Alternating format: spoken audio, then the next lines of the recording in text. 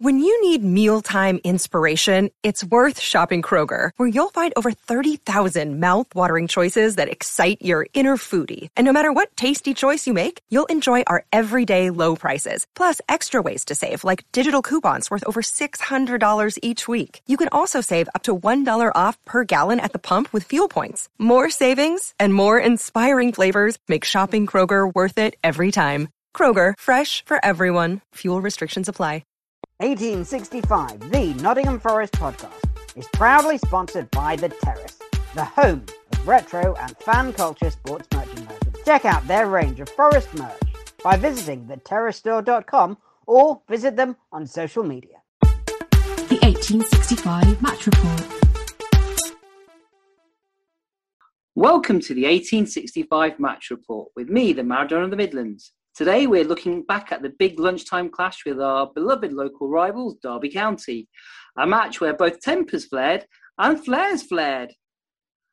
As I'm sure you all know by now, Forest came out with a 2-1 victory in front of a capacity crowd of over 29,000.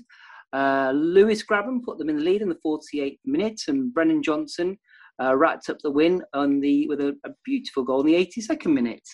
Lawrence pulled one back for Derby on 88 minutes through a penalty to leave a tense finish, but Forest managed to hang on. To put some meat on the bones of those match facts, we are joined today by our very own babyface assassin, Stephen Topless. Hi, Stephen. Hello. And also by Lord Barrington of Yorkshire, Baz. Hi, Hey. Baz. Hello. Hi. So, we'll start. I just want to add, not only did tempers flare, flares flared, but I'm wearing flares. It's a full hat trick. Hey. More flares than a Bay City Rollers concert, you could say. Anyway, so, Stephen, I'll start with you. There's a surprising bit of team news to start the day with. Yeah, so Joe Worrell was out of the team, injured. The story is that he will be out now for the next 6 weeks. Obviously a key player out of that starting 11. But actually, when you look at the team as a whole, it wasn't too bad a miss with McKenna and Cook as the centre-backs, and Max Lowe returning to the left-hand side of a back four with Jed Spence on the right. Grabban and Davis continuing up front as they did against Millwall last week. And this more conventional four at the back with the way I saw it was the back four, then three in the middle of Yates, Colback and Garner, and then Johnson and Davis playing just either side of Grabban as a sort of an attacking front two just through the middle. So a slight change to the formation, but nothing that I disagree with that. Used. Oh, God, please go ahead, Baz. I'd say we started the game with a back three, with Yates playing on the right-hand side of the back three. But we changed it pretty quickly because it wasn't working. And I'd say Grabban probably was playing sort of a number 10 kind of role to start with. And then it probably shifted within the first 15 minutes. I mean, the first 15 minutes, the first half in general was awful. But what we were doing obviously wasn't working. And it sort of switched to more of a 4-3-3, 4-2-3-1 kind of thing. With Garner sort of playing the number 10 role a little bit. Oh, okay. And so would you say Derby were on top in that first period, first 15 minutes or so? I'd say Derby set out to stop us playing, and they did that very, very well. And we basically, the entire first 45 minutes, I don't think either team strung more than two passes together. Yeah, I mean, there's lots of scrappy fouls, I think, and no real patterns of play. Why didn't it work so well with the starting formation? Was the eight a bit too deep? Were we giving them too much control of midfield to Derby? I don't know about that.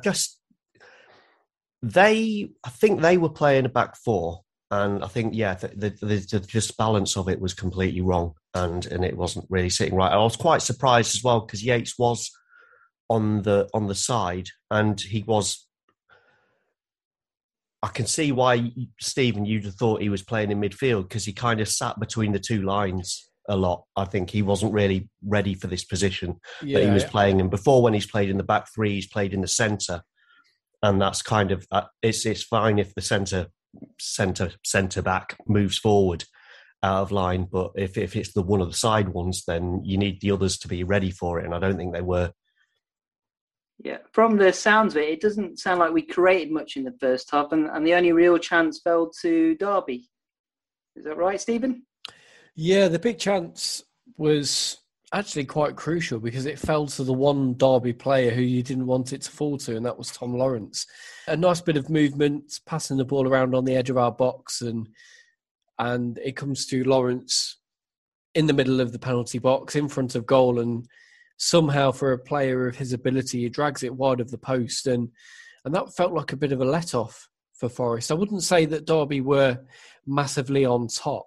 I think what they did well was play a high line, which forced Forest back, and we almost didn't know how to combat that to begin with. That team sort of coming at us and playing more aggressively up the pitch. But I think had that Derby chance gone in with Lawrence, then we could have seen a very different game. Particularly when you consider the player who was on the end of that chance. I was expecting the net to bulge and was very surprised when it didn't. Yeah, sounds like a let-off. Rose, were there any chances for Forest? Did they have any shots on target in the first half? I don't think we had anything on target. We had a couple of half chances. I seem to remember Yates having a bit of it. I think he had a shot that the keeper parried away. I couldn't tell from my position if that was on target or not, but that's the only chance of note I could think of in that first half, really. There wasn't a lot of creativity or movement from Forest, really, in that first 45. Yeah, in fact, Tom Lawrence is probably the only player that stood out in the first half, and not just for his missed chance, but right before half-time as well. Breaking through, and Samba goes down. I think it was Cook with him as well. And the three of them all collided together, and Brice Samba had the biggest lump on his head. I saw a photo of it on Twitter at half-time, but he was down for quite a long time, and we were all surprised that he was allowed to carry on in the second half. It looked like something out of a cartoon. I think you must have had that penny whistle sound when he got injured. I've never seen anything like that in real life. If anybody hasn't seen it, it was like having half an egg on the top of his head. It was huge. It really was a massive old lump there. So I think Tom Lawrence there, I think he's kind of pivotal to the entire story of this game. Yeah, because of that. Maybe this will go down as a Tom Lawrence derby in future years. Who knows? The only other sort of talking point that I think we need to mention from the first half was a foul by Lewis Grabban, which he got booked for. But I've heard some people suggest he maybe could even got a red card for that. What do you think? It's a hard one. I did see a replay of it, and it looked as if there was a foot left in there, but it all happened so quickly. I think it did look like there was a foot left in, but I wouldn't say that he was doing it recklessly or aggressively enough for it to be a red card. I didn't think it. I thought the yellow was a bit of a surprise. I thought, no, it wasn't a surprise, but I'd also have said I wouldn't have been surprised if nothing had been given at all. So to say it was a red obviously meant you'd seen something that I hadn't seen. Was Keinan Davis, that thing, was that the first half as well? I don't know what happened with Keinan Davis. Oh, so he broke through on their keeper, and the keeper basically looked like, well, from where I was sat, it looked like that was the first half, yeah. So first half as well. But yeah, I think replays have sort of shown that there wasn't any contact, although that might be more to do with Keinan Davis sort of jumping to get out of the way. If he'd sort of left a leg in there, he would have risked maybe getting injured, but we could have got a sending off for a foul for it as well. But that's the balancing act you have to play as a striker. So that's the first half wrapped up with. Second half was a different story, though. Forest came out flying and got an early goal. Can you describe the goal for us, Stephen? Yeah, so Forest had a free kick about 2 minutes into the second half. James Garner puts the ball across towards the back post. It's nodded down by McKenna. I must say I didn't notice who the player was in the middle of the penalty area, whose touch played it into the path of Grabban. I think it might have been Cook, actually. Had a deflected effort, which fell to Grabban, and the master finisher in that position. He was never going to miss, was he? He put that one away clinically, and that was the perfect start to the second half, considering the stop-start nature of the first. To come out and score that goal immediately really gave everybody a lift, I thought. And I thought as well, you could see like this cloud of relief over our players, and we immediately started passing the ball after that goal went in. Yeah, I think the occasion had got to them, hadn't they, in that first half in particular, and I think that goal did release a bit of that, and you saw a lot more freedom in that Forest performance after that. So a better performance just brought on by sort of having a bit less pressure on them, and the sort of freedom to play with the advantage of a goal. Would you say Forest dominated the second half after that and dominated play in possession? Yeah, definitely. Especially, I think Derby tired, because the way they were playing was all about was not pressing really high up the pitch, but they were very, very closely marking us, and that's what was stopping us playing. So suddenly they had to take control of the game to try and get back into it, but also they gave us more space so we could then pass the ball about, and that also allowed Jed Spence and Brennan Johnson a bit more space and time, and their pace and creativity down the right-hand side was what was basically giving us the space to go forward and take the game to them. Yeah, and I think we maybe added a bit more creativity with Philip Zinckernagel coming on after about 68 minutes for Keenan Davis. I think it sounds like he helped to create a few more chances as well. Zink did really well. So the bloke next to me was furious when Davis went off. We can probably come back to talk about Davis later on, because I think he's quite interesting the way he played. But I think basically he's not played much football this season, so he's not really fit. So Zink comes on and he does add a load of creativity to us. But it kind of, in a way, it harmed us a little bit to start with, because Grabban sort of moved up front, but Grabban being Grabban, he was then peeling off wide a lot of the time. So a lot of our attacks, we were finding that the box was empty and there was no one there. Whereas before, Davis was like this pivotal figure right in the centre to receive the ball. So it kind of worked against us a little bit to some extent. If nothing else, Davis does offer a great deal of presence.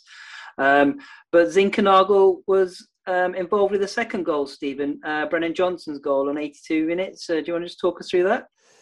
Yeah, and this was a great goal as well. Johnson picked the ball up in his own half, played the ball to Zinckernagel, who carried it. And it's worth watching back the goal, just how much ground Brennan Johnson covers. He goes from his own half to basically the Derby penalty spot in a matter of seconds, and he's there to finish off the cutback from Zinckernagel first time, and he buries it as well right into the far corner, takes it so well.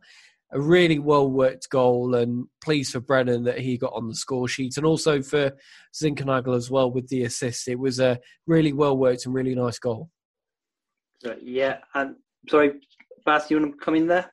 What I absolutely love about it was Brennan made it and then he finished it. That was what was great about it. It was a bit of pure vision to spot Zinckernagel making the run, and played this lofted long crossfield ball to open it up, and then to have him on the other end of it as well was just perfect. Yeah, I mean, if anybody's not seen it, it is well worth looking at, watching the goal and finding it somewhere, because it really is a thing of beauty. After that, we looked in pretty much total control, and it looked like it was going to be a nice steady coast to the final whistle, until Steve Cook decided to give away a penalty with a silly challenge. You were probably closest to that, Baz. What was he thinking? Well, what really annoyed me about this, and I said this in the WhatsApp group, is just before, so Derby made this attack and they played like a through ball to, I don't know who it was actually, to one they're 48, I think it is. So I can't remember what his name is, but and Steve Cook does this brilliant, really, really good move where he pushes his body in between the player and the ball, and just basically his strength knocks the player out of the way. And I was turned to the bloke next to him and went, "That was amazing." And then the ball falls to one of the Derby players like a couple of seconds later, and it was Tom Lawrence, wasn't it? And so the ball falls to Tom Lawrence, and Cook then goes out towards the side of it and completely mistimes his tackle and just basically takes him out totally late, nowhere near the ball. And there's no way you could deny that it was a nailed on penalty, completely deserved. And Cook just, I don't know if he was just overconfident after his brilliant move a few seconds earlier or what, but he just lost his head.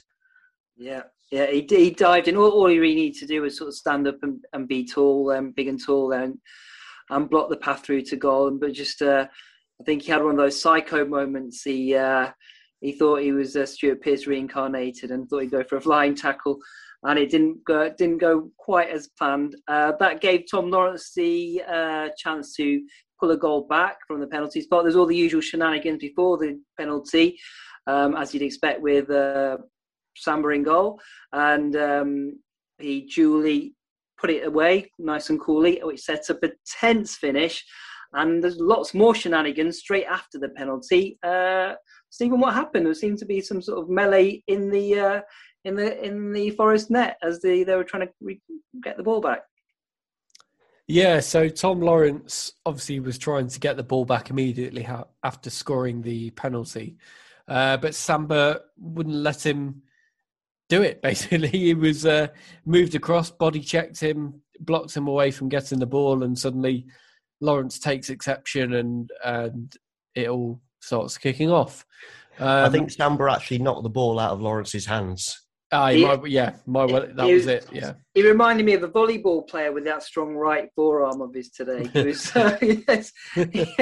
He's a character, and that really sort of heated it up for the last few minutes. To add on Samba, so I turned to the bloke next to me and went, "Samba's a real prick, isn't he?" And he went, "Yeah." And then I had this moment of revelation. Brice Samba is the Robbie Savage of goalkeeping. Yeah. I get annoyed with him not so much now, but before when he was playing with Sabri, when we started wasting so much time, we were 1-0 up, and you go, "Hurry up, just get in, we can score a second goal." And so how annoying it must be for opposition fans, I can't imagine. And the thing is, like, we used to joke that Jack Colback always had like a yellow card every 2 games, but it's Brice Samba that gets the yellow card every 2 games there. He's certainly got that reputation now. I think he's famous for it up and down the country, and the ill-tempered behaviour sort of continued after that. Ravel Morrison did a slightly mistimed challenge, and with his studs, I think, rolled off the ball, and it made it look like an over-the-top challenge on Philip Zinckernagel, and he received a straight red, which set off some more fireworks on the pitch, a bit more shoving and pushing and shoving, and argy-bargy. Samba was at it again. For some reason, he came all the way out.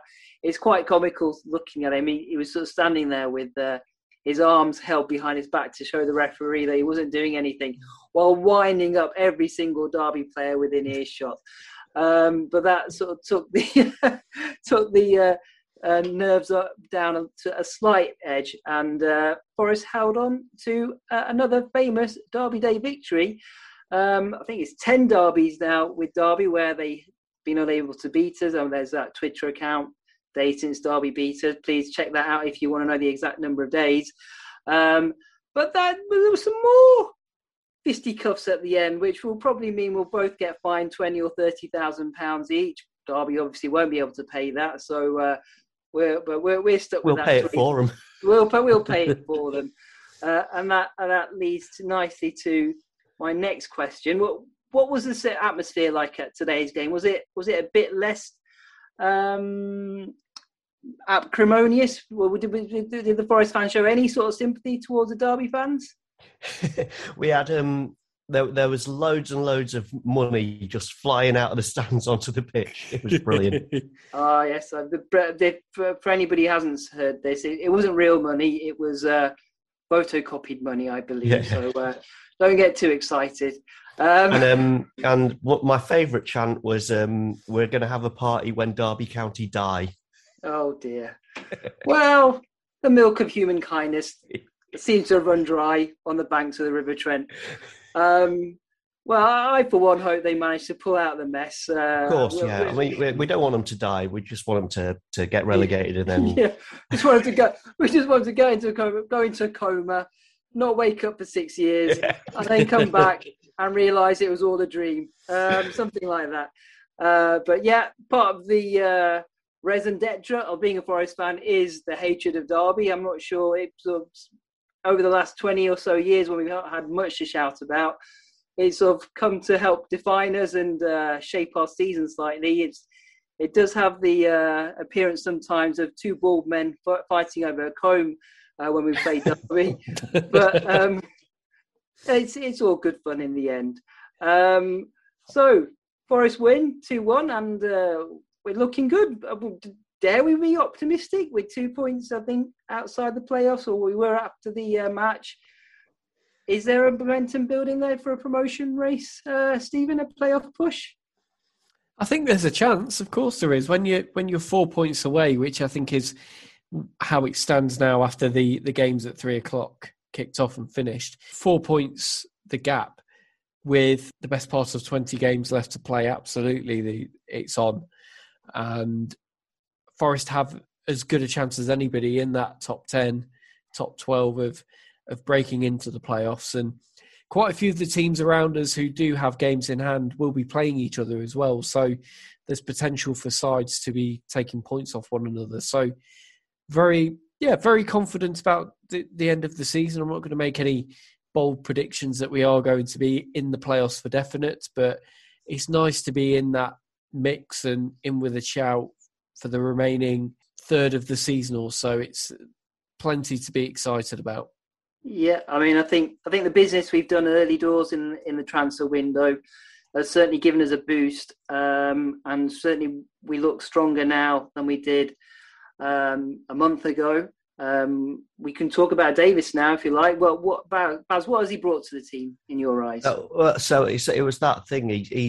He played down the centre. He could receive the ball. He could hold it up. He was very, very strong and physical. And although at times it quite often looked like the ball was getting trapped under his feet and he didn't really know what to do with it, the fact is it's stuck. And that's been a problem for us, is getting the ball to stick high up the pitch. And so even if he gives us that focal point, which we've not had for a very, very long time. Yeah, and I mean, I remember first match he played, the Arsenal game. I was very impressed with his touch and his hold-up play, and it really did, I think, add a new dimension to our play. I think if we can keep hold of Brennan Johnson, I think, as Stephen said, we've got as good a chance as anybody. But I'm just keeping my feet on the ground. We've been here many times before. So let's keep calm, but enjoy tonight. Forest won the Derby game, and we're back in action on Tuesday night with a home game against Barnsley, the match that was postponed due to COVID. And we'll be back with some form of match report after Tuesday for that.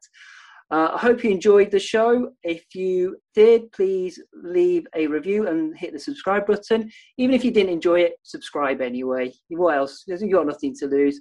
So thanks for listening, and we'll see you soon.